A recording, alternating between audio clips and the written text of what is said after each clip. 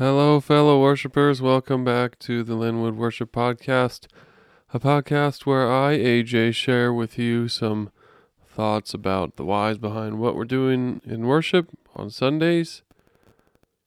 I hope that this podcast is an encouragement to you. I hope it's more than just new information, but my goal is that it would help to orient you towards Jesus. So, this week we are concluding our survey of our church's liturgy. We're talking about the final movement of the liturgy, that is the sending. Before we get into that, a little teaser for next week.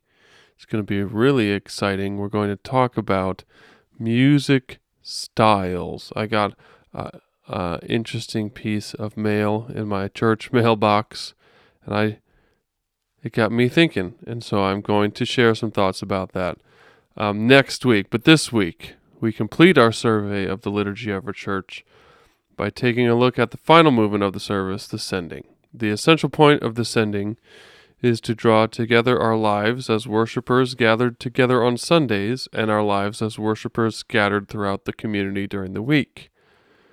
Put another way, the sending is an opportunity for us as worshipers to take what we've seen, heard, and proclaimed in the service and to carry it out into the world. It's an opportunity for us to say, "Thy will be done on earth as it is in heaven," and then be equipped, empowered, and sent out to participate in the reality of that happening.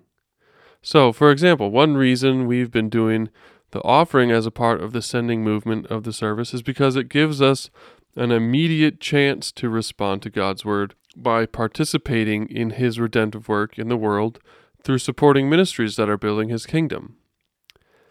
Essentially, after the sermon, we are immediately given the chance to say, "Thy will be done on earth as it is in heaven," and then put some skin in the game, as it were. There are three other elements of the sending worth highlighting in general. First, the song of response. Second, a charge. And then third, a benediction. The song of response can be a few things. It could be something tying in directly with the theme of the sermon, which drives that home for us, allows us to embody it more. It could be a song of dedication, like "Have Thine Own Way," or "Take My Life," giving us a chance to offer ourselves in thankful response to God's word. Or it could be a doxology, just a song of praise, giving praise to God for what he has revealed about himself to us in the scripture and through the preaching of his word. That's the song of response.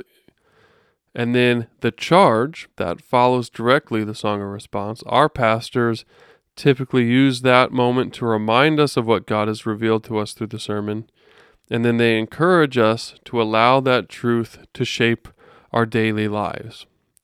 And then the final movement of the sending is the benediction, and that's just a fancy word for the blessing. The minister in the benediction raises up his hands and once again speaks a word of grace and peace over us, reminding us that as we go out into the world, God goes with us. So, in summary, in essence, the sending movement of the service reminds us that though our worship gathering is concluding, our life of worship is not. So, in preparation for our discussion on Thursday night this week, I hope that you might spend some time thinking about what was new in this episode to you, something that you knew already, and maybe something you disagreed with.